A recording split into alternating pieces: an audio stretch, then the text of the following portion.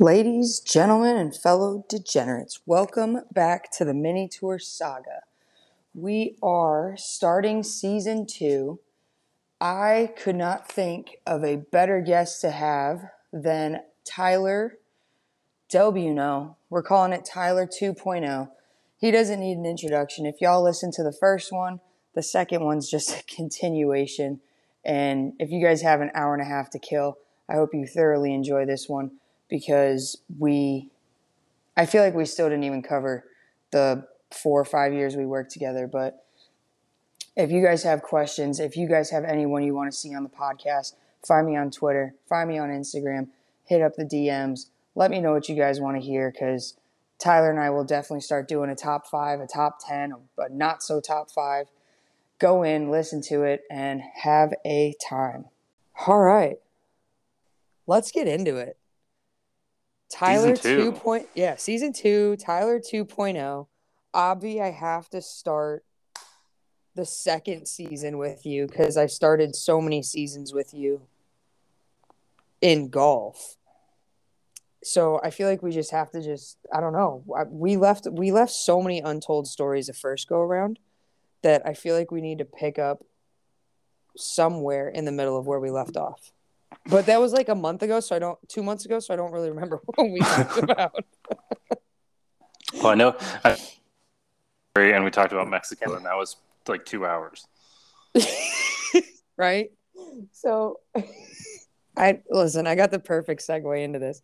I was telling someone this story, what was it, like a week ago maybe, when we went to Australia. So, to paint the picture, I mean, you and I knew nothing. Well, you probably knew something about professional golf, but not like what it's like to be involved with professional golf. And I remember us going, no idea what we're doing. We cell phones didn't have an international plan at that time. And we get to Australia and I feel like we had no idea what was going on. We get to the housing. Who got us the housing? Mick did get us the housing. And they were the best housing ever. I loved it. It was, and then they were like leaving for holiday, and they're like, "Oh, we have some other friends, and you can have our car." And the first time in Australia, I had to drive a car on the right side of the vehicle on the left side of the road, and it wasn't a rental. My biggest memory of this was us literally driving down the road and me having to remind you to stay on the left, but both of us like looking in all directions when we'd come to a like 4-way stop or traffic light to make sure we went in the right lane. No, the worst part was we were leaving the subdivision and going up a hill, and I was like, bro, this car has no getup. Like, what are we driving? And I was literally flooring it going up this like 4% incline hill. And I had no idea why the car wasn't going until we realized that the fucking parking brake was on. That's a good reason. I don't use parking brakes in the United States. Well, not in Florida. There is no hills. Except that one time in New Hampshire where I almost flipped my truck at the hotel. Details.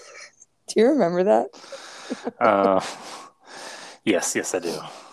That one was rough. Okay, so on Twitter, 3 people responded, and 3 people want to hear about. They want more Symetra and LPGA stories, and then they want stories about any time I've ever played with the guys and taken their money. Do you recall any time I ever played with the guys and took their money? I don't. Other than like the Friday game at the home course where it was just birdies make money, and you made a lot of birdies, so you made a lot of money, and then but probably made more money playing cards in the bar afterwards. Right. So I have this story. It's actually quite entertaining. I don't know if I ever told it to you. So I get paired in this pro-am, and I'm going to say like 9.9 times out of 10, I don't get paired with even above average golfers, right? I'm well aware. I get paired with above average drinkers, which I love. Like, I'm perfectly okay with that. And in this one particular pro-am, there was this younger guy. He was probably like my age-ish. And we start on this hole that was right at the end of the driving range. So right before we tee off for the shotgun, he flipped around and he teed up a ball down the driving range and he pumped it. And I was like, oh my gosh, this is going to be so much fun. Like someone else who can get off the tee besides me. So then he grabs another ball and goes to put it in play and straight tops it. Doesn't even get to the ladies' tee. And I just kind of look over at him. I'm like, fucking way to waste it, bro. Like, nailed that one. Can't get this one, right? So I could tell that maybe not. Like, it felt like he just wanted to be better than me, which I don't care, right? Like, be better than me. It's cool. It's a pro-am day. Like, we're given like 42% as far as golf goes. And we get to like our ninth hole, and I look at him, I was like, you a gambling man? He's like, why? And I was like, well, how about this? I said, for every shot of mine we take in the scramble, you give me $1. And for every shot of yours we take, I'll give you $5. I said, solo birdies are 10 and solo eagles are 20. And he's like, well, I don't know. I was like, come on, bro. Like, you got 5-1 odds. Like, let's go. So he's like, all right. So we got like 9 holes of this little bet going on, right? And let me tell you, well, for whatever reason, I was just stiffing them. Like, I was flag hunting. I'm putting shit inside 3 feet. I have no idea what I'm doing to do that, but I'm like, let's go. When I tell you that this man straight up ran out of the golf cart to go tap in the 3-footer so it would count as his shot, I was like, you son of a bitch. So I make a solo eagle. So I'm probably up like $25, right? 27, whatever it was. And he just keeps hitting these rope snap hooks. And there's just a lot of fescue. Like we're not finding them. Plus there's snakes. And we have like 3 holes to play. And I look at him and I was like, hey, I'll give you a buyout clause. And he's like, huh? I said $100 right now, bets off, and I'll help you the last 3 holes, with your swing. Cause obviously I see what you're doing. And he's like, I don't need help. I was like, bro, you got 2 balls left in your bag. Like you do. And he was very macho, but he ended up paying me the $100 after the round. That works. So I feel like that's like the really guys don't want to bet me. The only guys that want to bet me are the ones that get like 25 shots off of me. Because they're like, yeah, I get 2 on a par 3, and I'm like, awesome, nice 3 for 1, buddy. Yeah, I'm down 1. Yeah, that does make it real easy to win a bet when you literally can't win. Yeah, exactly. So I try to think about it, but and then my other one, I have this couple that I met last year. They live right down the street from me, and I've literally just kind of pushed myself and become part of their family. I really don't care. I'm like, hey, I'm here. Is this the Jugs lady? Yeah, this is the Jugs lady and her husband. So like one day last year, he was like, hey, do you want to play? And I was like, duh. Like, I hate playing by myself. Like, let's go. And so he shows up. Mind you, this is middle of the off season. So my practice is less. 0. Yeah, less than 0. And he goes, what did he say? It was $200 a birdie. He goes, I'll give you $200 a birdie, but I'm capping you at 1,000. And I was like, okay, cool. Because I really hadn't been practicing. When I tell you I went out and shot a bogey-free 7 under, he looked at me and he was like, you really do know how to gamble, don't you? I was like, I don't know where it comes from, buddy.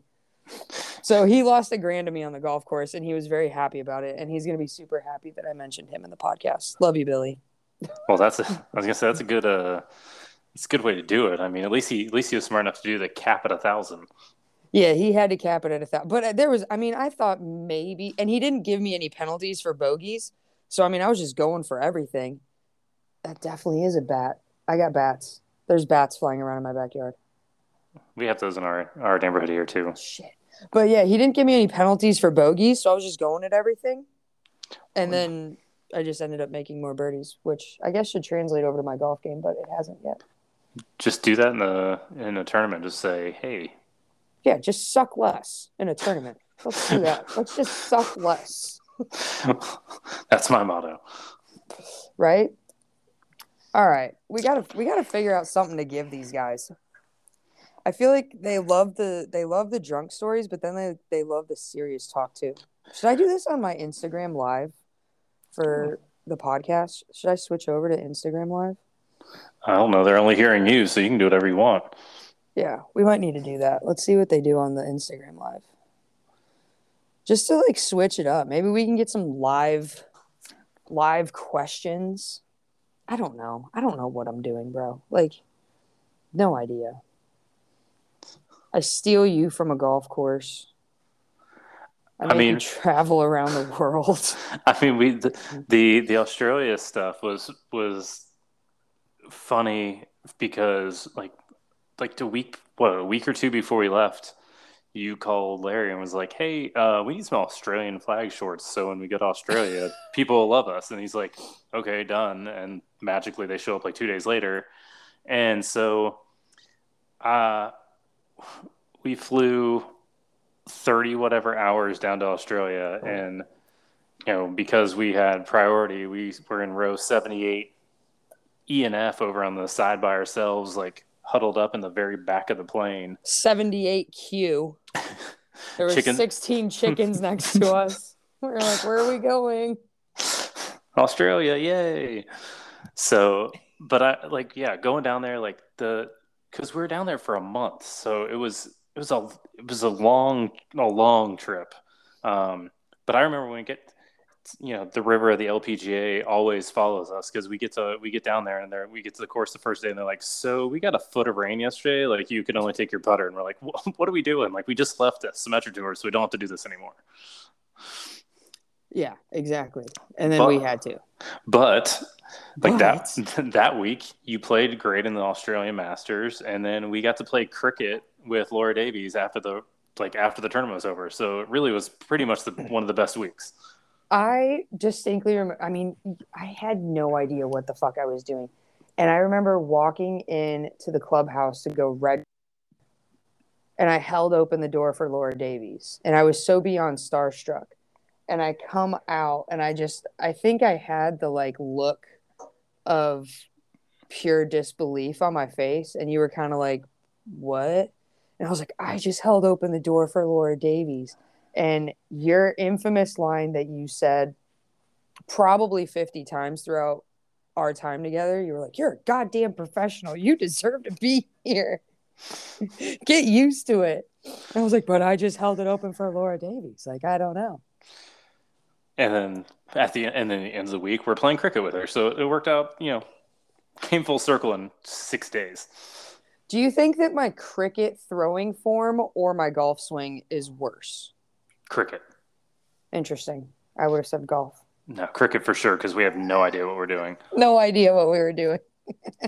I just knew how to hit it. I had no idea beyond like hitting it and running in a straight line back and forth. Those are two things I'm decent at, but the actual throwing of the ball, not a clue. Yeah, no, it was very sport.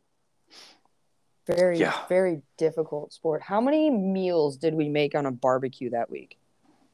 All of them?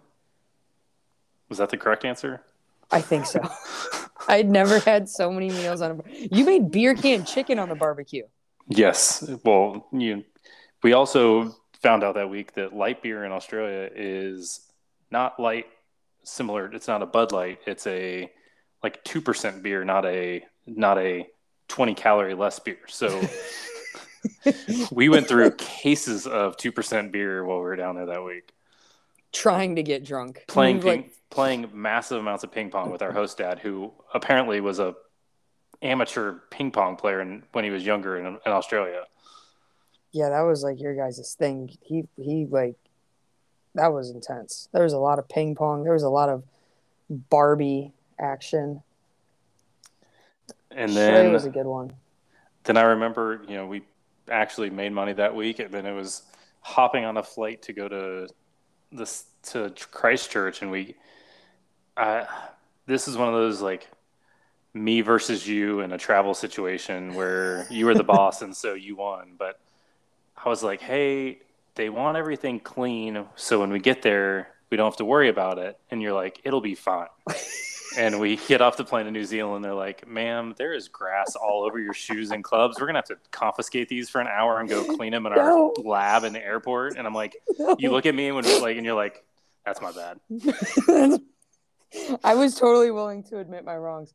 No, the best was, so we're going down there for like 3 weeks ish, right? It was like 2 tournaments, but then like a couple of travel days. So I was actually gifted a carton of cigarettes to go down there. We were down there for 3 tournaments. Oh yeah, it was 3 tournaments. You're right. So it was close to a month that we were down there. Yeah. Yeah. So I bring 2 cartons of cigarettes because I don't know what I'm going to find in Australia, right? Like they might be smoking cigarettes from the other side of the cigarette. I don't know. The water flushes backwards. I don't know. And so we're on the plane and they give us the fucking the traveler form, right? And they're checking and they're like, have you been in contact with livestock? And I'm like, I don't think, no. Like minus the chickens in the back of this thing, no. And then they get to like the tobacco portion and they're like, are you bringing in more than like 200 grams of tobacco? And I'm like, fucking metric system, man. Like, I don't know. Like, what's Is 200 grams like 7,000 cigarettes or like 1? I have like, no idea. I have no clue what the conversion here is. So I check yes, because I'm like, well, 200 grams doesn't seem like a lot, and I have 2 cartons. And sure as shit, we get off the plane, and the lady's looking at our papers, and we're all following each other in a line, and everyone's like, oh, aisle 1, aisle 1, aisle 1, aisle 1. And then they get to me, and they're like, aisle 7. And I'm like, why do I have to go this way? So I go over there, and the lady's like, you're bringing more than 200 grams of cigarettes. How much are you bringing? I said 2 cartons. And they're like, well, you're allowed a pack and a half. How many is that? I was like, that's 20 packs. Like, I don't know. And she looked at me square in the face and she was like, well, if you keep them, you have Australian taxes. And it was like $400 to keep the cigarettes. Did I lose you again, fool? No, I'm here. Oh, okay. I was like, so it was like 400 cigarettes. I was like, I don't know what I'm actually supposed to do right now. I don't remember what I did. I think I gave them. Oh, I remember. Perfect. This is why you're here, Tyler. So the story, somebody told us not to keep them all together, just in case we got searched. I think it was somebody ahead of time. And so, but we didn't know like that you were only allowed to bring like 8 cigarettes into the country. And so, so we had them in, like, you had put like half a carton in my suitcase, half like, sorry, that's my bad. We're doing all sorts of shit right now. Part of a carton in like another bag, like your golf bag had them like hidden in other compartments. Like we had them all over the place. We had them all over the place. And the lady was like, I remember she was very nice. And she's like, so if we go through all your bags, will we find them all? And you're like, probably. She's like, but if we only open this one bag, how many cigarettes are in this one bag? And you're like, whatever, however, like 6 packs. And she's like, we're just going to open this one bag. And it'll only be like $120 Australian. You're like, you look at me and you're like you want a fighter? And I'm like, no. Yes, we'll pay the $120 for your cigarettes. And you were not happy. And it was cash only. And of course. And I brought like literally like to the dollar of how much I had in my wallet was like how much the fine was. And so like walking out of the airport, you're like, I owe you some cash. I'm like, yeah. yeah, you do, bitch. You owe me some cash. So there's a learning curve. The best part about that whole part of it was, so Matt came to caddy for Emma that week, and he was going back to Sydney, and so he drove like a carton of your cigarettes back to Sydney, so we didn't have to pay for the fines of going back to New Zealand and then coming back into Australia with them. But so this whole trip should have just like I'm surprised I didn't have a fucking breakdown. So then we go the next week to go to New Zealand. Right? We go Australia, New Zealand, Australia, which love that. And I don't I don't know airline companies down there. Like I book in the United States and I book where I gotta go and I pick the cheapest flight because I don't have a pot to piss in or a window to throw it at.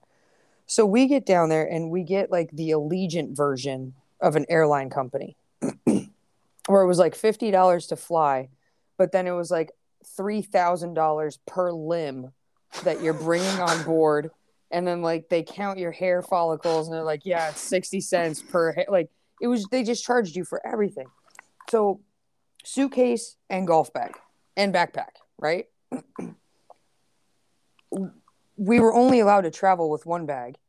They charge us for the second bag at 4 kilos overweight. So there was the added on metric system conversion there. It was like $700. I remember this, and I remember like I think we threw away like a couple dozen balls just to lighten the load by like $50 Yeah. because we're like, well, there's gonna be Which balls in ironically Australia is the cost of a dozen of golf balls. that you got for free. Yeah. So that sucked. And then the best New Zealand story though was we missed the cut barely, and so Shocker. Sunday we went to meet up with two other caddies, and at one of the players was staying on property, and we went to the local beer place that you can fill up like gallon jugs Why with do I beer. not remember this? Like I have no recollection of any of this. Please tell me. So we go back to the golf course we're drinking New Zealand beer on this porch, like at Sweetwater, like the golf course, and we're on the deck, and the final group plays through number 9, which is where we can see the green, and then somebody comes up with a brilliant idea that we should definitely get some balls and hit them off the deck at the green across this lake. And I remember this now. Yeah. So we fire off like a dozen balls trying to make a hole in one from we have no idea how far it is. And then we run out of balls, and it's like, well, let's just hop in and swim over and grab them. We can do it again. Did we swim? Across the lake, yes. Did I swim across the lake? Probably not. I think it was just me and Aaron that went for the long swim. I was probably sitting on the dock with my feet in the water, just throwing back New Zealand beer. Yeah, it was that was one of those days where you can't, if you're not there, it's probably not that funny. But when you're there and you look back in the retrospective, it's like, what in the hell were we doing? It's only funny to me because there's so many things that I literally don't remember as you start telling stories, and I'm like, and then suddenly like part of it comes back to me. Yeah, and then going back to Australia and driving from Sydney to Canberra, and I remember there was like kangaroo signs.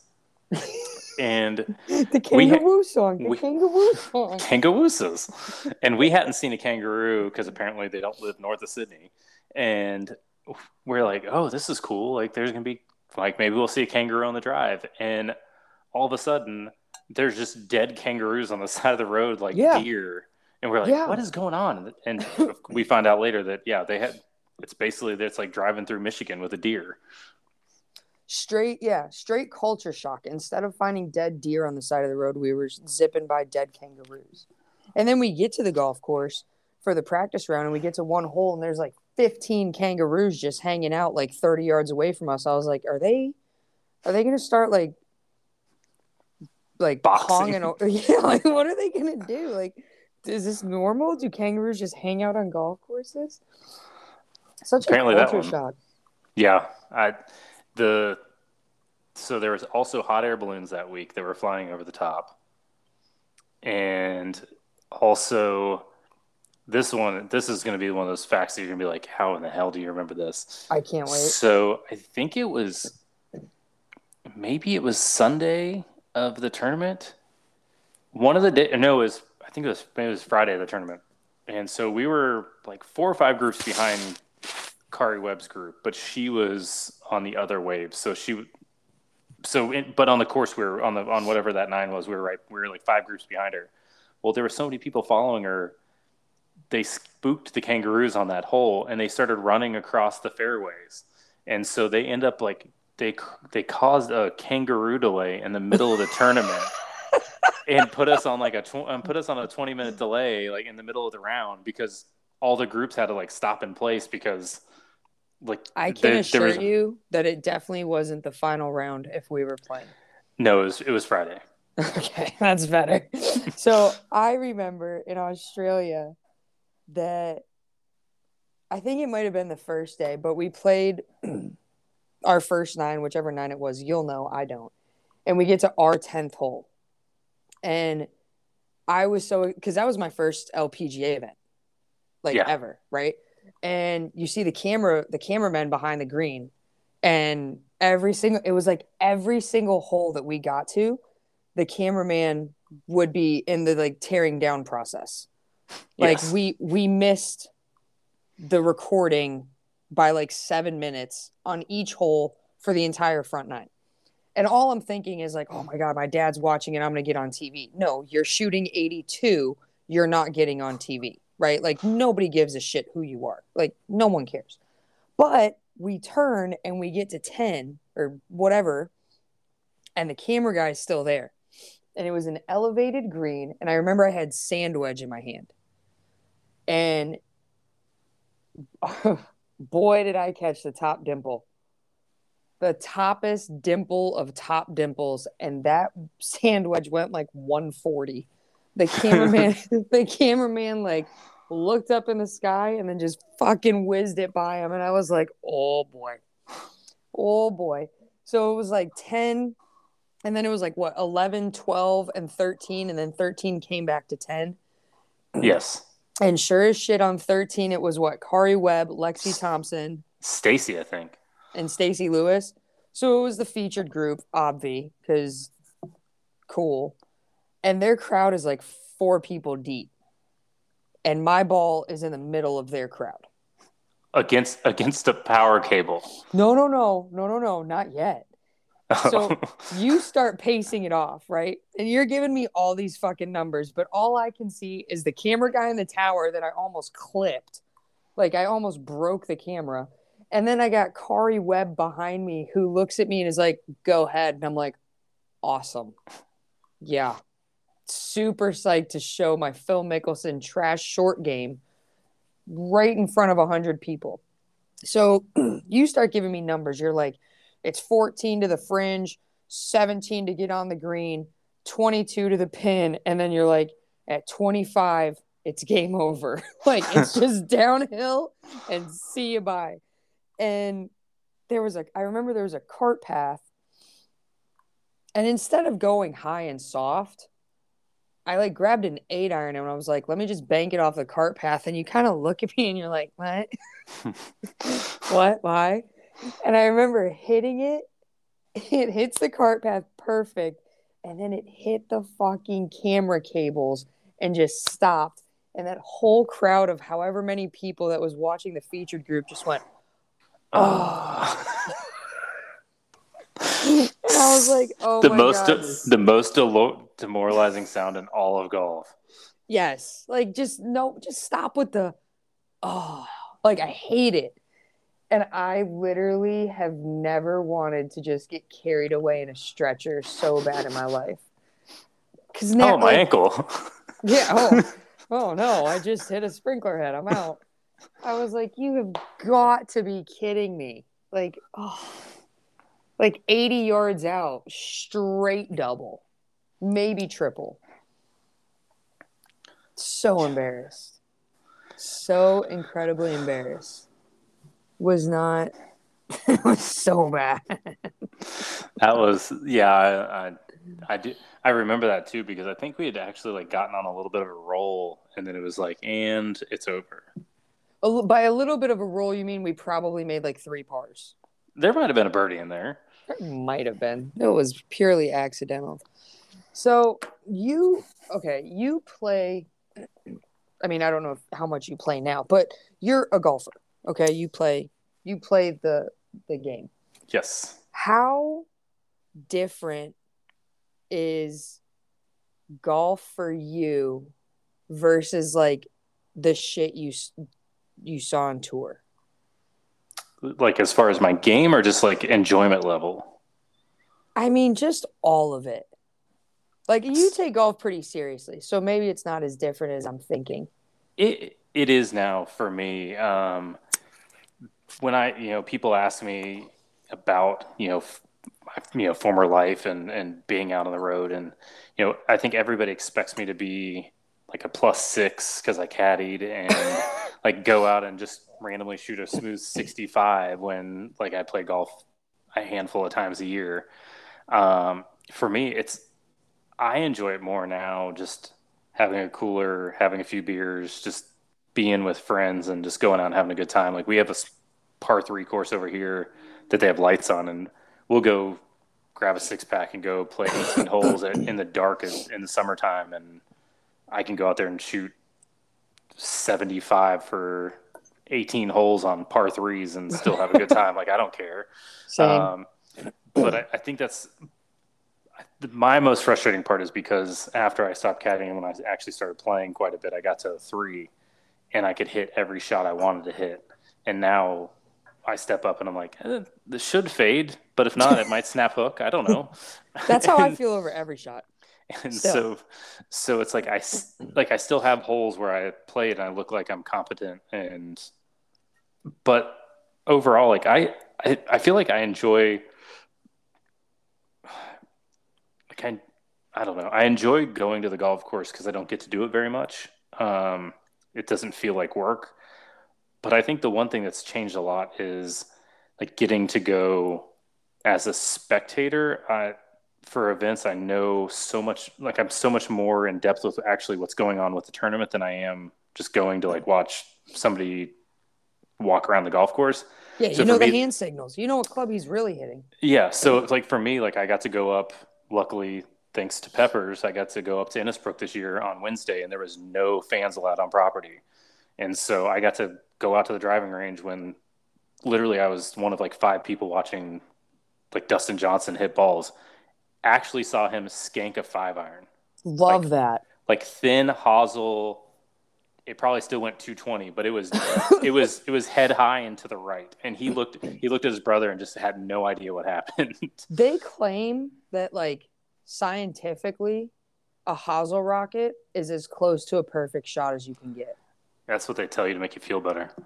Maybe that's what it is. I support it. I mean, it is. It's. I mean, you're what, a centimeter from the sweet spot. So I mean, you are close. I wish I knew what the sweet spot felt like.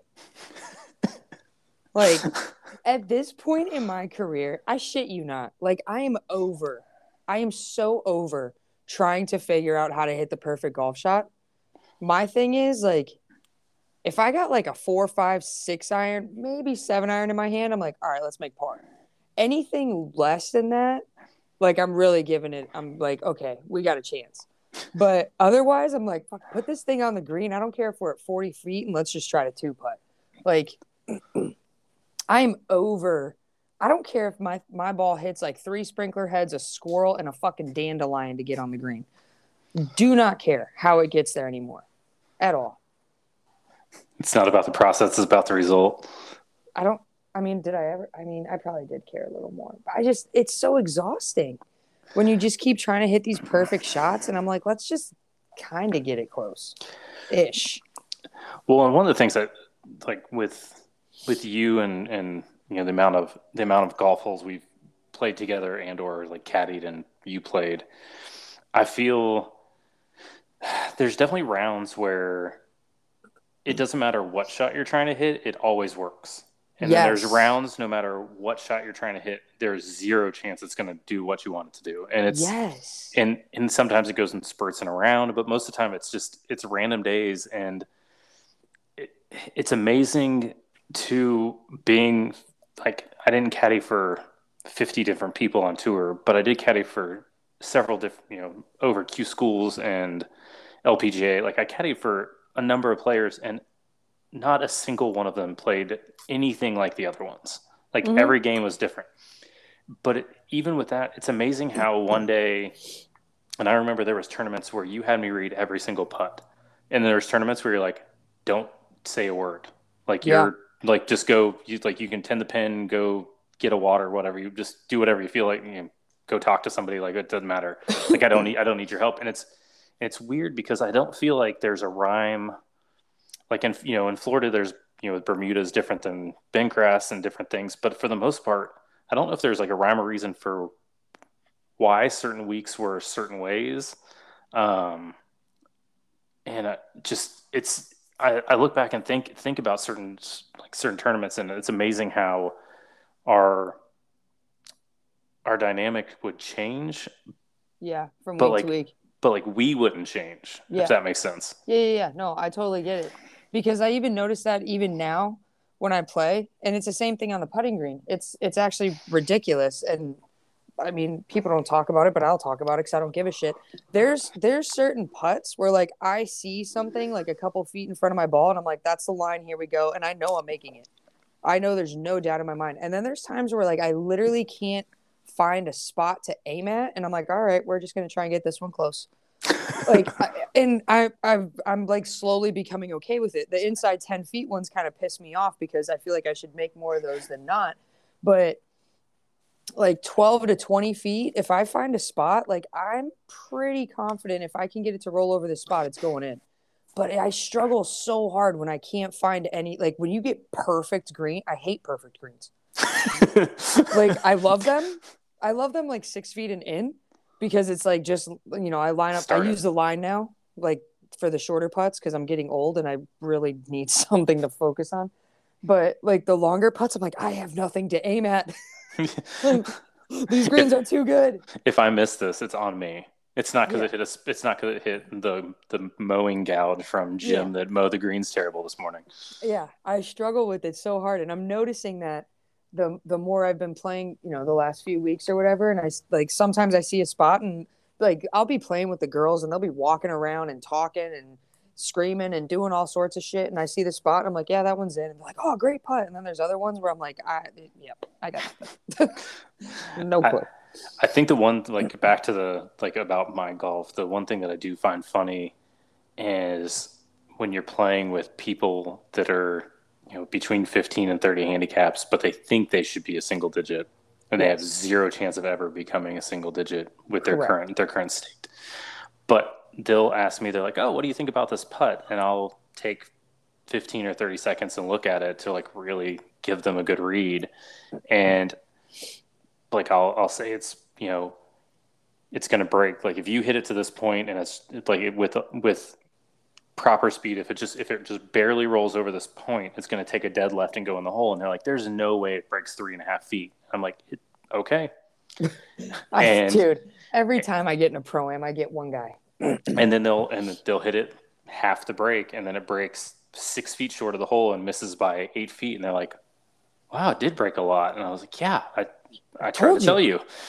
Or Yeah. what we've experienced where you give the person the line and you're like, "Oh, it's about a cup outside," and then they hit a slice putt that goes 15 feet past the hole, and they're like, "It never took the break." And you're like, "Well, the ball was spinning to the right instead of rolling end over end, and then you hit it enough for a 55-foot putt. Like, what are we doing?" I can't help you at this point. Yeah, I know. There's always a guy. I had one guy that there's always the one that's like, we're gonna win. And I'm like, here we go. Here we go. Like, can we please just have fun? Like, I don't win pro-ams. I don't think I think I won a pro-am once. And I actually won that week too, which was weird. That's right? crazy. Yeah, like that doesn't happen. And he's like, "Oh, we're gonna win. We're gonna win." I'm like, "Okay, cool. We're gonna win." So we get up to the first hole, and I read the putt for him, and cup out six, whatever it is. I'm like, "Here, this spot right here." There's no way it breaks that much. I'm like, "Okay, bro. Like, I just do it for a living. Like, I can't hit the putts, but I sure as hell can read them. I don't know what to tell you. Can't win. Maybe it's a guy thing. I don't know. I don't know. My stories from tour. One of my favorite pro-am. Well, at the time, leaving the golf course was one of my least favorite pro-ams. Was the one we had in Gray Silo. It was like the Monday pro-am. Oh, in Canada. And we get there, and it's early in the morning. It had rained, so they wouldn't allow the golf carts on the course. So it was cart path only, and the group we had, they couldn't hit the ball 200 yards, and they definitely couldn't hit a fairway. So I literally ran 18 holes, crisscrossing the fairway, picking up all these golf balls for the whole day. And we 6 literally, hours. yeah, and we get done on 18, and everybody shakes hands, and they were the nicest group. They were super fun, but they were not good golfers. And we walk off 18, and not a single one of them gave me a tip. And we're driving back in. You're like, I can't believe you just had to run 12 miles on this golf course, and they didn't give you a single dollar. Not even a loony or a toonie. Yeah, throw a couple toonies at me at least. At least I can go buy a Molson at the 7-Eleven. Go get some ketchup chips or something. Yeah. Help me out, Get a bro. coffee tomorrow morning at Tim Hortons. Timmy Hose. And we go in and we sit down at lunch, and one of the guys comes over. He's like, "We had a great day," and like hands me like $400. I was like, "Okay, that was worth the run." That was a nice little yog. And that was the same week that you literally got us host housing at check-in. Yeah. I'm so like, I think it's a gift. It's definitely a gift to be able to pull off some of the host housings that I did, right? Because we walk in, I don't even know if you were there for this, because I think it was like in the player area. You might have been there. I have no idea. But you walk in and you got to check in. This is pre-COVID, so everything's like in person. And, you know, the lady gives you all the forms or the paperwork that you need for the week, whatever. And they ask you where you're staying because they do like these surveys every week. And I was like, well, nowhere yet, but I'm hopeful, you know, trying to find someone to stay with. And she's like, well, you can stay with us. And I was like, oh my gosh, like, yeah, love it. And they were I actually ended up texting them for another event, but they were out of town. And for a while, I was still getting like year-end emails from them, like how they were doing and stuff. Love to see it. So yeah, I learned in the beginning of my career, like I would book the hotels and book everything in advance. And I learned real quick, like we're always going to find a hotel. Like there's no sense in booking it early. Get to the golf course and see who you can find and try to finagle your way into a housing situation. Especially when money is, you know, super tight. It's like Hotwire was the big deal, and you're like, okay, we can get this room for $30 a night, and we show up and it is the most hot garbage hotel. You walking around, don't walk around barefoot, take the comforters off the bed, you know. But it had a hot tub. People are cooking on a hot plate, and the guy working at the front desk has to go spray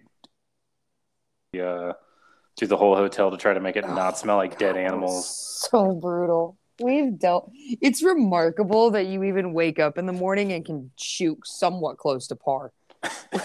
Like, you're just like, God, somebody give me a good shower where I don't have to bathe with my socks on.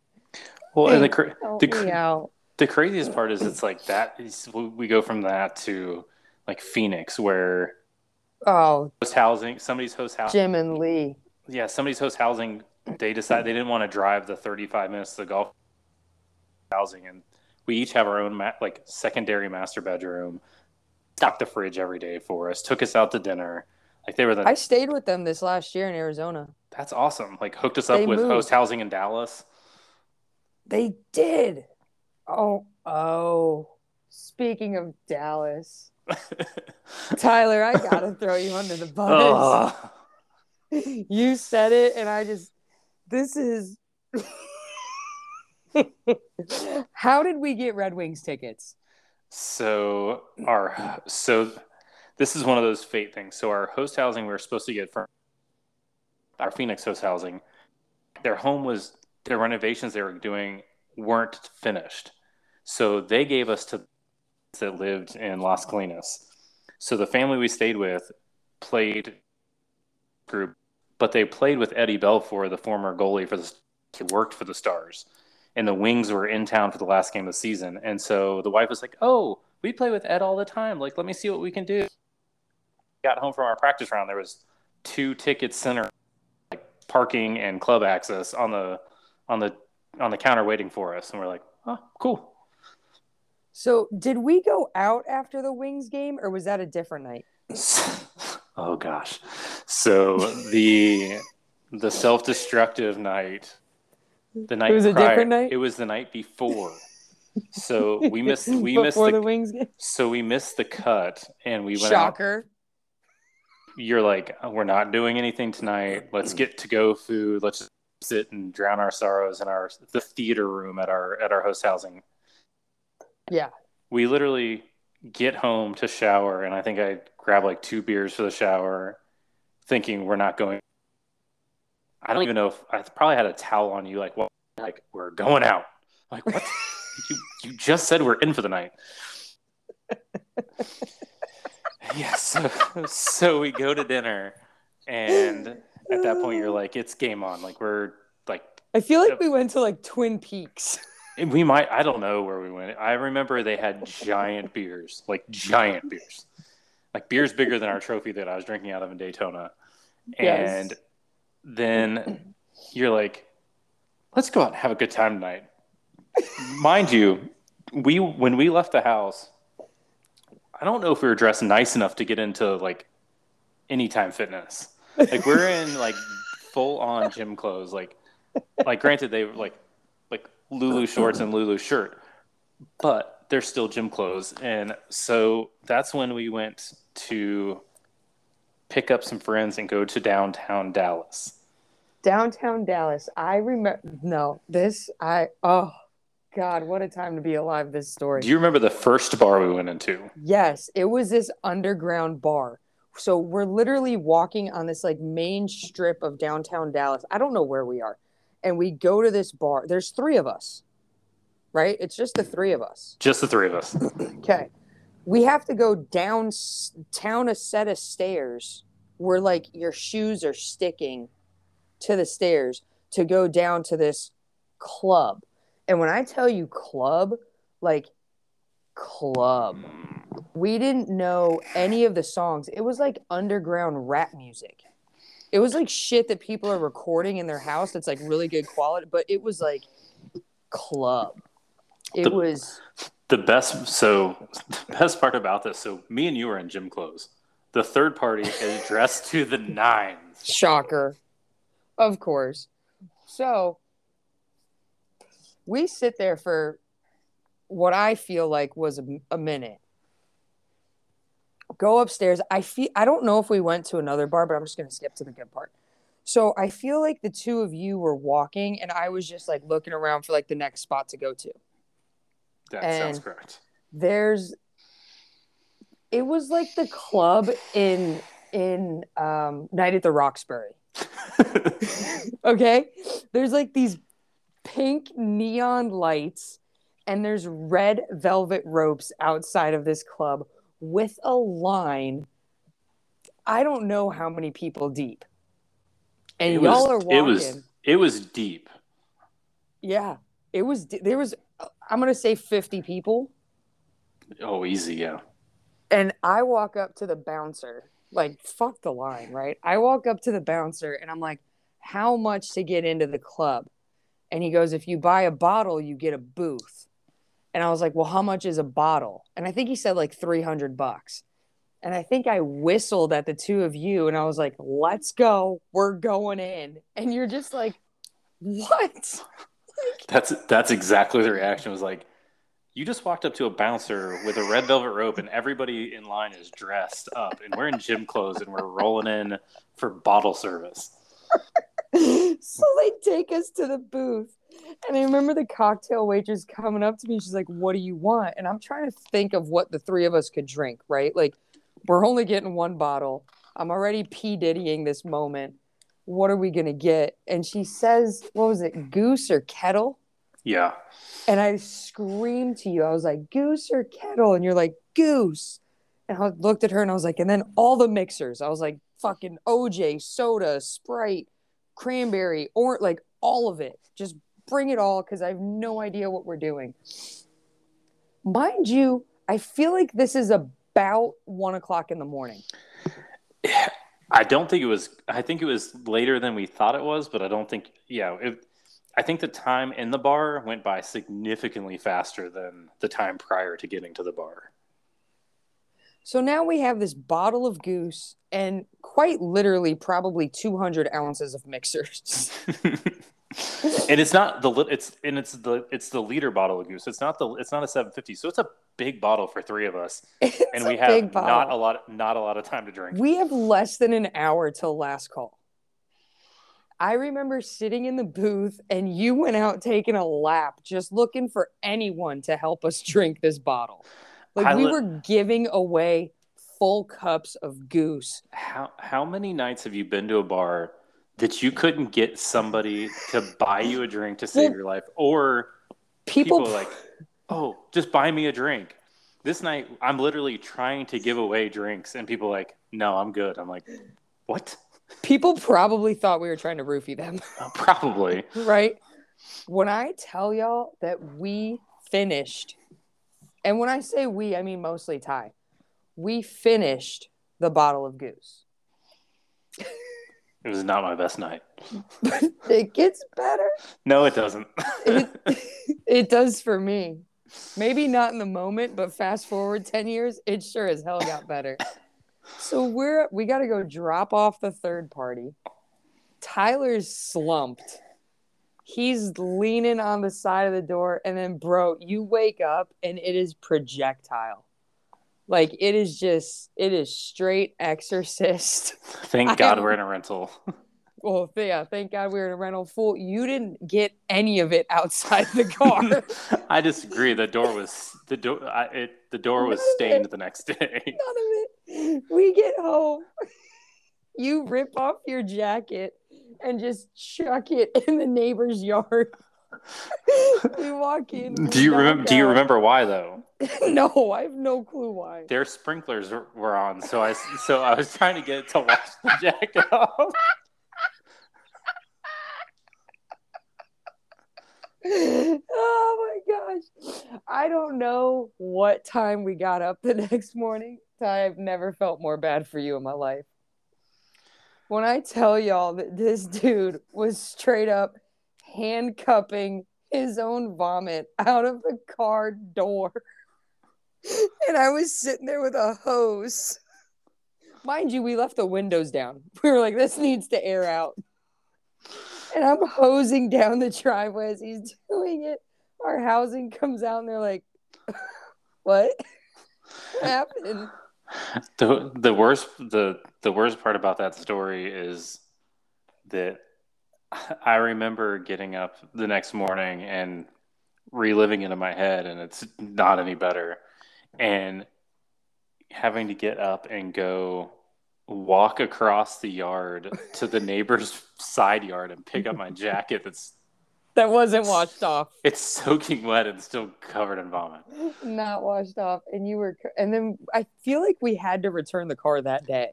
Next day. So I cleaned the car for hours and using every disinfectant spray that our host housing has in their garage and kitchen, and it still stinks. It's so bad. And so we have the windows down and to let it air out all day. And that's when we went to the Wings game was that night. That night with the windows down. It sounds like the stupidest story, but oh my gosh, just thinking about it now, we're ridiculous. We had a couple days out on tour that were probably undescribable. Based off of our first podcast in Mexico where I was puking on the honeymooners and then you destroying the rental. I don't know how I didn't get charged for that. That's probably the number one. I probably smoked so many cigarettes in that rental to try and mask the vomit smell that they just probably were like, I don't know, like something died in here. Yeah. I don't know what happened. I'm still shocked that out of all of those road trips and all of the rental cars that you would crack the window in and smoke in, that you never got popped for smoking in a rental. Not one yet, brother. Not one yet. Knock on something. I actually went as far because one night I did get a rental. I don't know where I was, but I got a really good rental. Like I got like a mini Cadillac SUV, and it was leather inside. And when I got in the car, it literally smelled like smoke, like bad. Like for me to recognize it, it had to be bad. And I got in touch with the car rental company and they gave me like 3 free days for it. Nice. And I was like, that's poetic. Like that's just pure irony. And you can smoke as much as you want in it now. Right? Yeah, that one I cleaned house in. Ugh. Fingers crossed no one knows who I rent rental cars with. I'm trying to think some other good, I mean, like Decatur Dancing on the Car, Syracuse at Singers. Yeah, yeah. Like there was definitely some nights. The problem is I don't remember. I probably don't remember the good. Can I throw you under one good one here? Yeah, throw me under the bus. Let him hear it. So Sweetgrass. Okay. Which time? So I think it was year number 2, when we were in good standing with everybody in the resort. We still are. And we like post round, like we just kept going to the halfway hut and getting free drinks, which I still don't know why they're free. Because it's just a write-off. And so then we go in and we gamble some and get dinner. And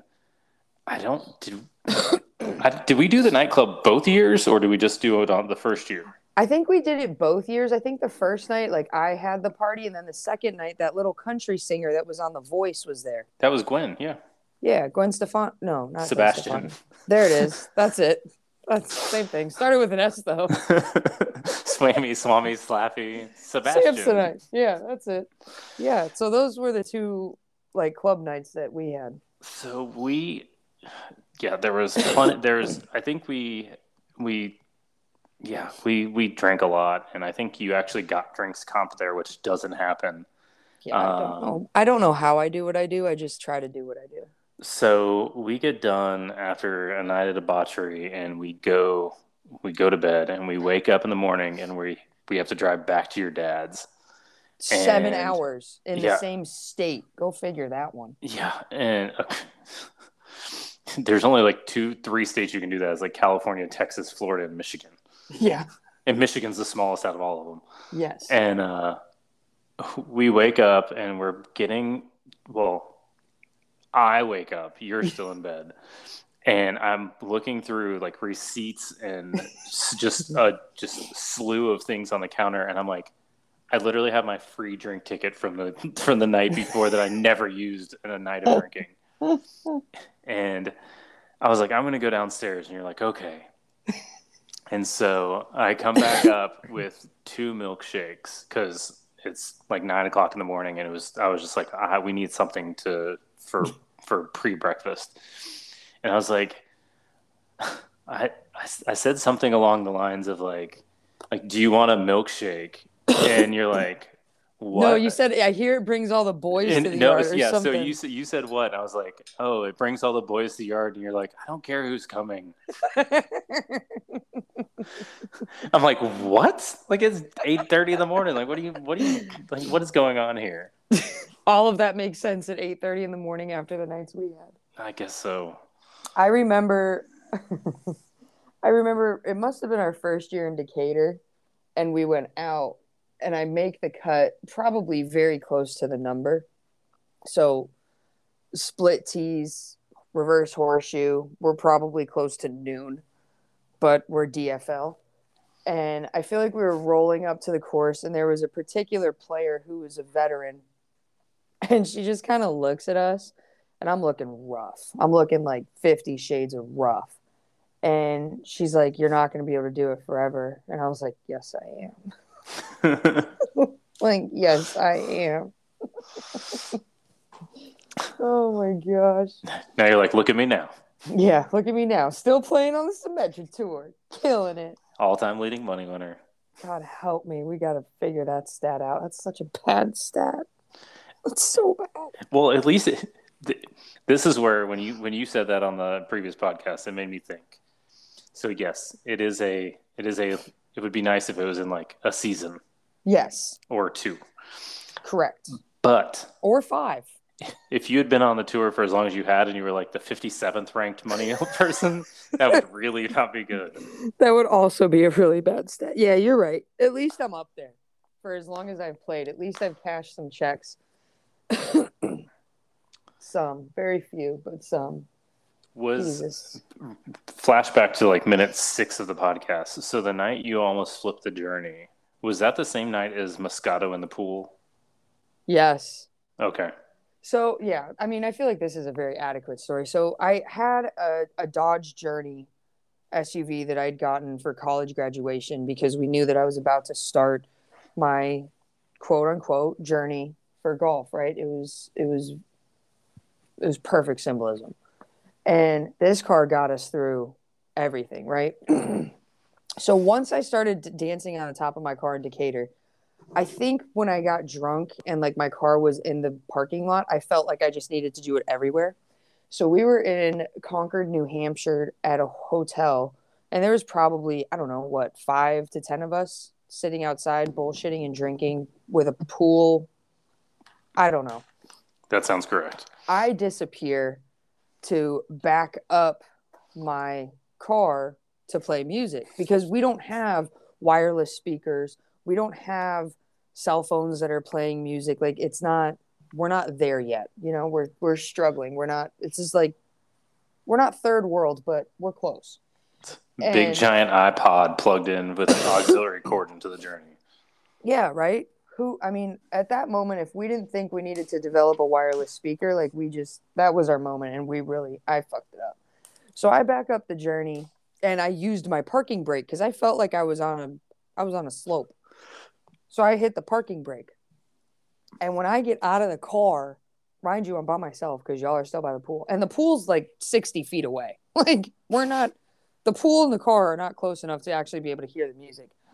I get out of the car and I was like, holy shit. Like 4 more inches and my car would have just fallen backwards into this ditch/ravine. And I kind of walked up to you and I was like, I think we have a problem. I think my car's about to flip. And I think that there was workers that were crashing at the hotel that overheard it. And I think they had to chain my car. Yeah, and they had to chain my car to pull it. Slow roll it out off of the incline that you were on. Or decline. Decline, yeah. Depending on how you want to look at that. Yeah, they had to chain my journey and pull it out. We didn't even get to listen to music. That was a party foul. That was my fault. I just really wanted music. It was cheaper than AAA. Yeah, and probably significantly quicker. I wonder what those guys are doing. They were very nice, very helpful. Probably offered to throw them like some Budweisers or I don't know what. Who knows? We had Ty, when I look back on it, and I mean, spoiler alert, I just had Meredith on the podcast last night. And we were talking about like, she's like, I probably hit 1 million golf shots, throughout my career. And she's like, I remember some of them. She's like, but what I remember most are the people that I've met, the memories I created, the experiences that I had. And I was like, dude, you couldn't be more accurate. Like, I could probably, if I went through, I could probably think of like 30 golf shots in the last 10 years that really stick out to me. But I have way more than 30 stories. And some of them I can't even fill in myself. Yeah, there's plenty of them, that's for sure, and plenty of. I mean, I think the hardest part to explain is for people that have never been lucky enough to experience the life on the mini tour is like there was days where we would literally leave Florida and start at 4:00 in the morning and literally drive to Michigan. Yeah. And we'd get to Michigan for dinner. Like late dinner, like American time dinner. And the only stops were to fill up with gas. Yeah. Because we had to stop.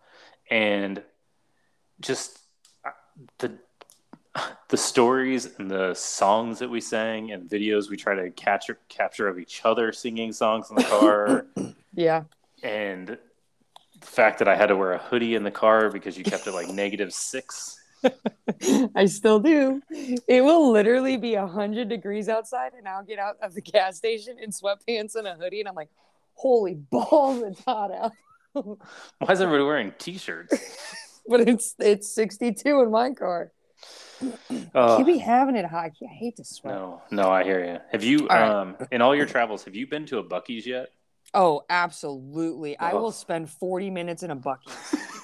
I shit you not. My mom, I don't know where I was coming from. I think when I drove back from South Bend this summer, I don't know where I was, right? But my mom has my location just because that way she knows when she can or cannot text and call. You know what I mean? Mm-hmm. And I stopped. She was like, "Where are you?" I was like, "Stopping to get gas." I think I had like 6 or 7 hours left. I don't know. And I didn't have service in the Buc-ee's.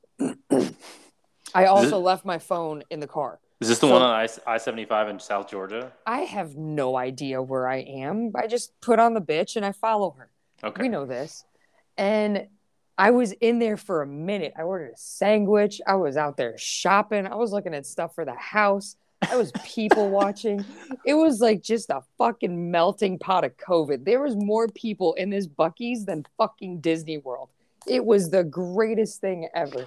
I was literally in there 30, 40 minutes. I get home, I get back in the car. I got like 4 missed calls from my mom. She's like, "I was checking your location and you're on this Veterans Highway for like 40 minutes. What's going on?" I was like, "Mom, I was at Buc-ee's."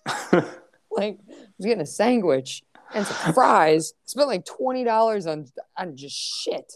On just useless shit. It was such a great experience.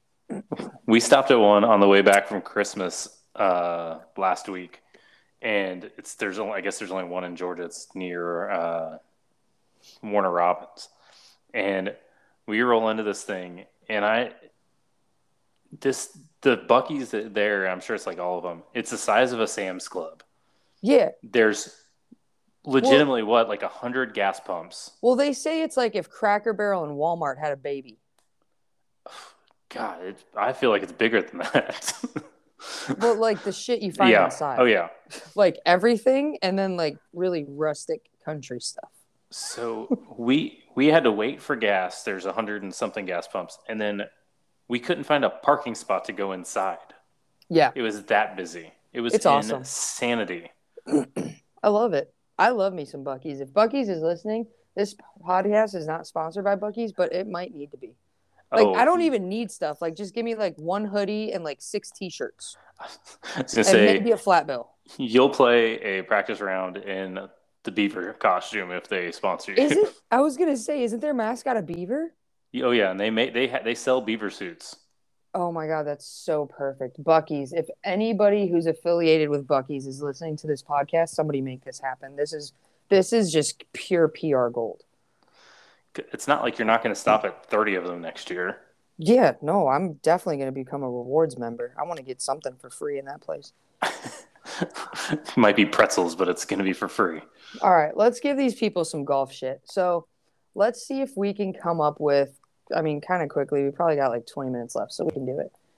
Let's see if we can come up with I'm going to go either a top 10 of the shots you remember me hitting or a not so top 10. Like, we can do both. Ooh, so a top 10 of not so top 10 or top 10 shots. And let's see, because you're going to have the better memory, and I'm very curious to see what your top 10 is, because I vaguely remember golf shots from that long ago. Ooh, we might have to 5. That's fine. We'll go top 5. We'll go top 5 in no particular. Yeah.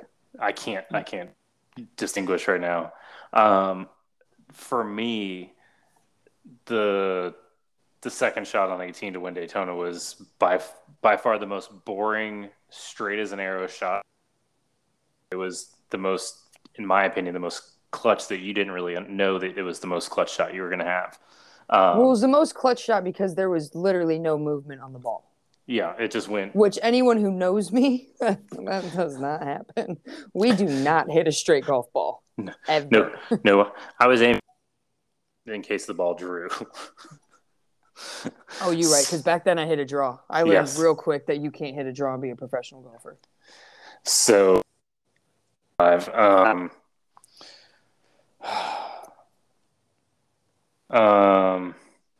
It's hard. I know. I gave us like maybe an undoable task.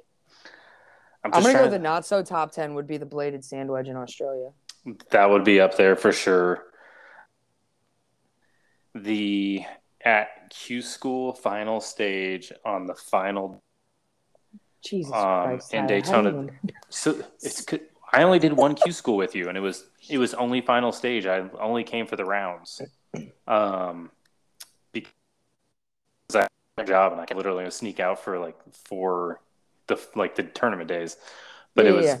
it was on like, it was like direct dog leg left, and Oh, the par four. you airmailed one so far right you're like in sawgrass, and so you had to get a ruling. 6 iron. They're like, okay, find your drop, and you literally went like 40 yards backwards to get a flat lie in the mulch or something, and then like smoked it onto the green. And I think you made bogey out of it, which was really good. I hate that hole. And I don't know why I hate that hole because I have to just take it over the middle of the lake and fucking hit a 30-yard cut. And it's like the easiest shot for me to pull off. But every time I stood on that tee box, I just couldn't do it. It makes you want to pull it left. Like I was better off probably hitting hybrid on that hole than anything else. But if I hit a good driver, I had wedge in my hand. Yeah. I think that's why I did it. Who knows? Oh, I hate that hole. Oh, I hate that hole. I'm trying. I'm going through courses. Listen, I'm stumped. I think on the not top 10 list. Yes, this is what we need to hear. This is probably where we need to go. It was 18 at Richmond one year where you hit like a snap hook off the tee and like hit a tree and it dropped like 100 yards off the tee. Why did I hit driver on that hole? Why was I so convinced that I needed to hit like a 40-yard hook off the tee just to try and give myself sand wedge? Because you didn't want to hit 6-iron in? Yeah, that's also true. That was a goofy hole, but God, I love that golf course. They definitely should have switched the nines. 18 should have definitely been the par 5. For sure. I remember that golf course. We went up to it. We saw Sarah Brown in the parking lot, and I've been playing like trash, which is nothing new, especially early on in my career. And she had given me the bright idea to trunk slam. So I was like, yeah, let's fucking trunk slam. But I have high functioning anxiety and still needed to get to the golf course an hour and 20 minutes before my tee time, knowing that I wasn't going to warm up and hit golf balls. And I think I putted for like 50 of those minutes. And then we went out and shot a bogey-free 66, and I left the eagle putt on the 9th hole like a dick hair short for 65. It was a good day. I don't know why I warm up. I think it's useless. We might have to avoid that. Once we get to like the middle of the season, when I have like 3-4 weeks in a row, I think I'll stop warming up for one of those. I can. One of the shots I remember from your favorite golf course in Sarasota, Sarah Bay. The 4th hole, the par 3 that's short enough to throw it from the tee box, but the green is so angled that you will just keep it on there, especially with a wedge in your hand. Like, yeah. Let me hit a 7-iron into that one, just zipping it all over the place with a wedge. I think that it's it depended, and we were between clubs, and you took the longer club, and of course smoked it, and it almost jarred, and then bounced over the back of the green, and we get back there, and you're like, oh. Yeah, me too. Yeah. It is so funny how horrible of a golfer I was 10 years ago, and I made it onto the LPGA Tour. Horrible. You know, wear everybody else out. Take them all out. Take them all out on Wednesday. Maybe they won't show up on Thursday. Yeah, that was my chance. I think there was another golfer I caddied for who will remain nameless. I can tell you this is one of the top 5 worst shots I've ever was on making a cut. It's a par 3 in Rochester, and on the back nine, 16 or 15, and the only thing you cannot do on that golf hole is go long. And she overruled my club and just airmailed the green and made bogey or double and then missed the cut by 1. And on the course, and then I got fired by her mom scorecard because she hit it over the green. Love that. When you were caddying for me, was there a lot of overrulings? Was I like a dick? No, because our numbers, I don't know if this is good for you and bad for me, but iron number pretty close. Once we were together longer, I started to hit it further, so I was probably knew exactly what your numbers were all the time. So they haven't changed much, by the way. So it wasn't. I could, depending on when and stuff, I knew, really feel like we had this top 5 for you.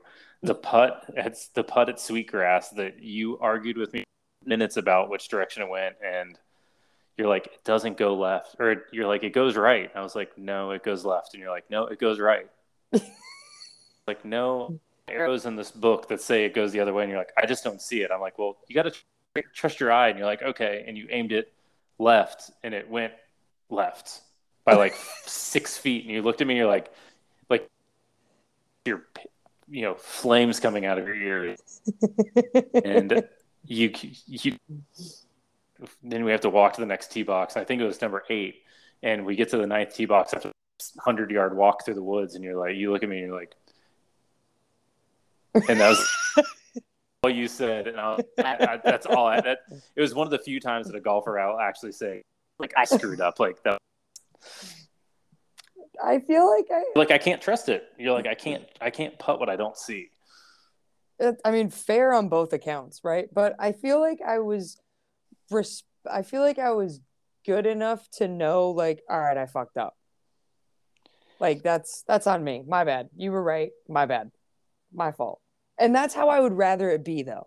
Yeah.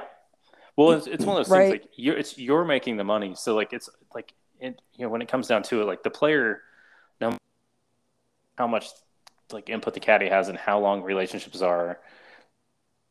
So, like if it's coming down the stretch, like, if it's like, if you're like, I'm going to hit 6-iron and 6-iron goes in the water, well, hit 6-iron. Like, if the caddy's like, no, it's 8-iron, and you go back and forth, and then you hit 5 and it goes in the water long, you're gonna be pissed about that too. So it's, I'd rather be pissed at myself.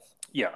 I want to tell this one on me. This is one of my not moments. I had European Q school for the ladies. Everything on the course is painted. It's not off the sprinkler heads like it was for most tournaments. Yeah. And I did the number off of the wrong symbol or wrong color code of the symbol. Yeah, because they use the same colors but different symbols, and it's very confusing. It's like orange, white, red triangle, and then the next one's like red, orange, white triangle, and you're like, it's the same thing, but it's not, and they're on the same line. They're like 20 yards apart or 20 meters apart or whatever. And the shot came a full club in it.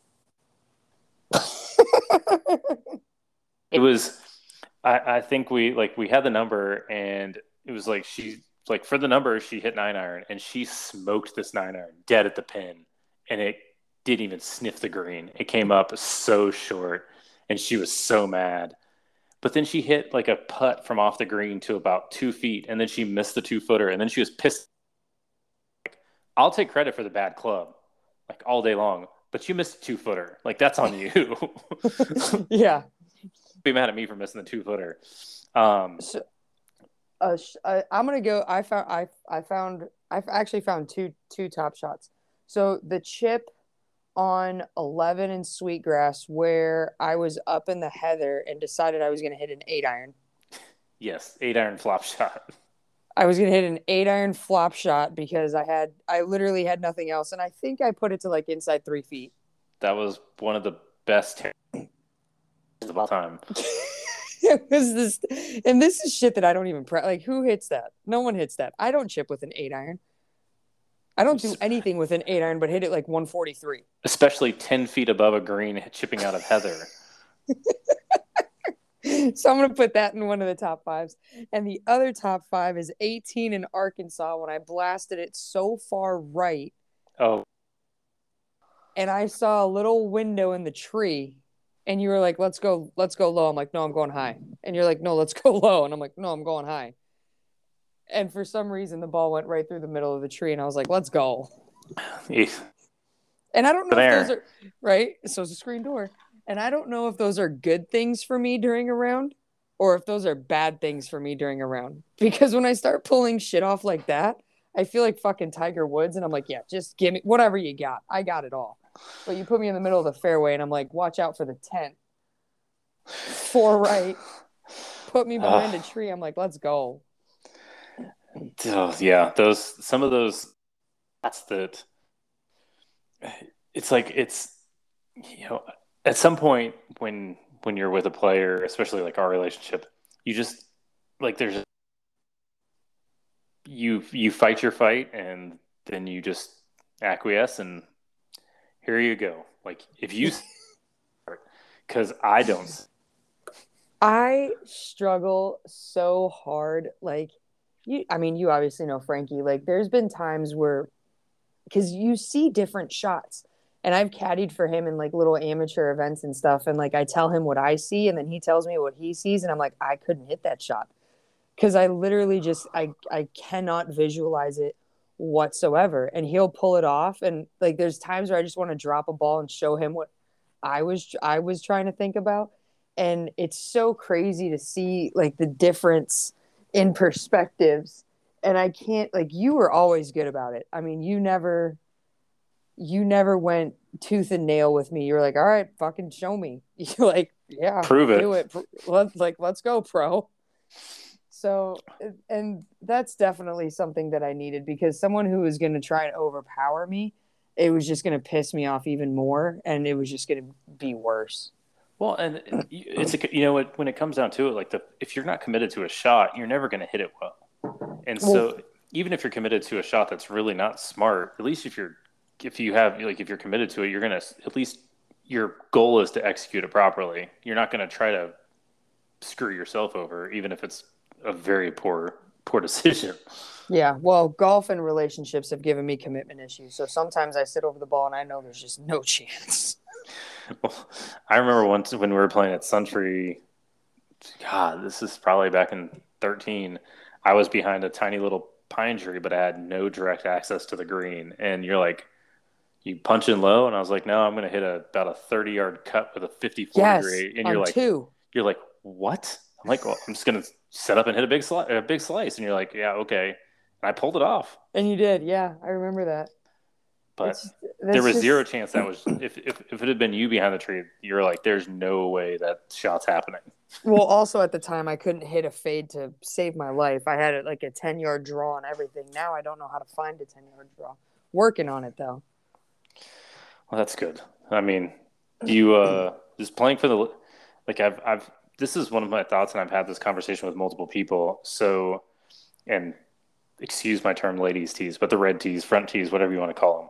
Yeah, I mean, you can't offend me. We all know this. For the average weekend player, do you think, like what you said with you're making a lot more birdies because you're not, because part of it you can drive some of the greens, but you're making a lot more birdies, so your confidence gets higher. So when you play from further back, like you just the ball goes in the hole more. Do you think that if they made a country club and you had to be able to shoot like you had to break 80 from the front tees in order to be able to play the next ones, and then from there you had to be able to break 80 to move to the next one back. Do you think that would actually be something that would make it more uniform as far as like instead of having a handicap but also having like your tees as your handicap, so you're not getting a guy that that's going to if he has to hit driver all day but he can't hit a fairway with a driver because he hits a 50-yard slice. If he's playing from 5,700 yards and has to hit 3 drivers on the day, like he's going to shoot a lot better because he's going to be able to hit a hybrid into the fairway and then hit a 6-iron onto the green or near the green instead of being like in the trees, punching out, chunking one, doing this, trying to hit a 3-wood off the deck from 50 yards further than he can hit a 3-wood. I mean, yes and no. And I'm going to be very politically incorrect. Men's egos on the golf course kill them. Everybody thinks that they can hit the ball further than they can. And they don't realize how difficult it gets when you move up because your landing area becomes significantly smaller. Now, when you take people that are used to hitting 6, 7, 8, 9-iron into greens and they miss the green, 9 times out of 10, they're making bogey, right? Mm-hmm. So now you start putting these people shorter. They're not making the up and downs. They're probably still making bogeys. They're not making the putts. They're probably going to shoot 1 or 2 better on a hole than they normally would, but they don't know. Like, there's holes out here that I still can't hit driver on. Like, I hit like a 4-iron and it puts me in the same position from where I was from the Golds. Mm-hmm. Right. So I'm literally playing the exact same hole.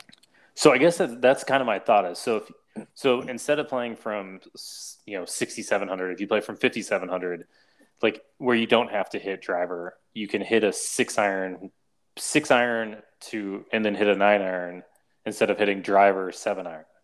Yeah, I mean they could, but no one's going to do it. But most people they're not going to play the course that way, and that's correct. That's the other thing that I've learned is a lot of people don't really know the rules of golf. So, like, I know that there's the new USGA implemented the new local rule. If you go out of bounds, you just drop it in the fairway and you pretend that it was your provisional. Well, no, sir, because you could block 5 off the tee. And then all these, right? And you could make a 14. But no one who plays with the handicap system puts in a 14. They put their whole maximum, whatever it is, because based off of your handicap, you're allowed to take a maximum on a hole. Well, you're never going to figure out the true handicap of a player because, okay, I picked up in the middle of the fairway because I've already hit 8 shots, but I'm 200 yards from the hole. Yeah. That doesn't make sense. Yeah, well, it's like when you get down to low single digits, like the max you can take on a hole is double. So yeah, you chunk 2 in the water, you just go to the next tee box and take your double, and it's like, well, if you would have made 10, then, right? And then instead of shooting 77 with the double there, you're shooting 84. 84, and it's like, well, yeah, that math doesn't add up. Yeah. So I think that it would be interesting, and some of the guys out here just bust my balls just to bust my balls, and I don't care. Because I enjoy playing the ladies' tees with the women. Like today, it was windier than hell. It was blowing like 30. I made a double on a hole and shot 6 under from the ladies' tees. You know what I mean? Like, and I left a lot out there. But 6 under from the ladies' tees isn't that great. But I'm getting real comfortable shooting 6 under now. Which is half the battle. The last few days, it's been very windy out here, so I haven't been playing. I mean, I had a couple 71s and a 70, but those are still really good windy scores. Oh, like I'm literally talking like, I mean, what did I hit today? I hit a 5-iron from 147. Like it was blowing, and I punched it. Like it was howling. It was windy over here. It was white capping in the intercoastal over here, so I'm sure it was white capping over there. So, but I think that people should challenge themselves. Like, move a different tee box. It's going to be a different golf course, and you learn real quick how acclimated you are and how you hit the same clubs over and over again. I mean, there's holes out here where I know, like par 3s, I'm like, okay, it's a 6 or 7-iron. Yeah. But when I play the ladies' tees, okay, it's a wedge or 9-iron. Well, I got to get used to doing that too. And now you throw the wind in there, and it's like, okay, now I got to trust a 7-iron from 120, or I got to trust like it's a different golf course, and you get to hit different shots, and you don't need to go play 50 golf courses. You got 6 set of tee boxes at your home course. You have 6 different golf courses you can play. And you can always do like the combo. You can make your own Yeah. combo or just play the combos. The one I don't know. I can't remember with Suntree, but I know like the TPC over here, the par threes as from the more like sometimes it's even like the front 3 tees because I think they have 5 or 6. They're from a completely different angle, Yes. like 50 yards right of where the longer tee boxes are. Well, that makes a big difference when you're playing to an island green. Sure. Yeah. So I it's think people don't realize that enough. And I think it's a lot. I think it's just a lot of fun, and it works on different parts of your games. And I have a blast with it. It's like Saturday, Sunday, I play the boys' tees. And then Monday, Tuesday, I play the girls' tees. And then I dick around Wednesday, Thursday, Friday. I was gonna say Wednesday, Thursday, Friday is sleep in, and Yeah, sleep in. I'm 34. I sleep in till 7:30, and I'm like, oh, I missed half the day. oh, welcome to old age. I know. Tell me about it. Just wait till you get to be my age. I'm not looking forward to it, buddy. I've said it every year. You should don't. It doesn't. Yeah. The aches and pains just keep getting worse and worse. Well, I think we killed another podcast. It's hard to tell. We killed something. We killed 90 minutes. Yeah. So there's that. Get you closer to that bedtime. Oh, dude, it's 11 o'clock. I'm waxed. I got to be up. We got 8:50 tea time in the morning. We got to be up early. Telling you, retired life's brutal. I was playing racquetball this morning at 6. There you go. I love racquetball. Well, I might have you in again for a little mid-round or mid-season. Who 2 knows? points, a little 2.5. Yeah, a little 2.5, maybe a little bonus episode. I think we should come up with like a top 10 of something. I don't know if we want to do like top 10 courses, top 10 fuck ups, top 10, just something. I feel like we need to like just take like 4 or 5 months and come up with a top 10. And then we'll do like a 40-minute bonus episode in the middle of the year of a top 10, a worst 10, something. Oh, I could do top 10 golf holes and top 10 like best golf holes. Yeah, we could do that. We could do Symetra Tour golf courses, top 10 golf holes. And then we can do a top 10 least favorite golf holes. That's a great bonus episode. You guys, if anyone's made it this far, you guys be ready for that one. That one's going to be fun. Number 1 golf cart in my heart, Pine Knob. Oh, that's good stuff. Maybe that can be one of the carts will be one of the Instagram pictures this week. You're going to have to remember the random things that we talked about, and I'm going to have to look for pictures. I think I might have a picture of the bottle service. I don't remember. We'll go searching through pictures. We'll find something. I'll get on Facebook and see what I posted 10 years ago. Well, buddy, I love you. Thank you for 93 minutes of laughter. I love you too. Thank you for having me again, and hopefully I get to come back again at some point. Yeah, I'm gonna go try and shoot a 59 from the ladies' tees tomorrow. Go do it. Make the jugs. Take lots of shots. All right, boo. I love you. Love you too. See you. All right, bye.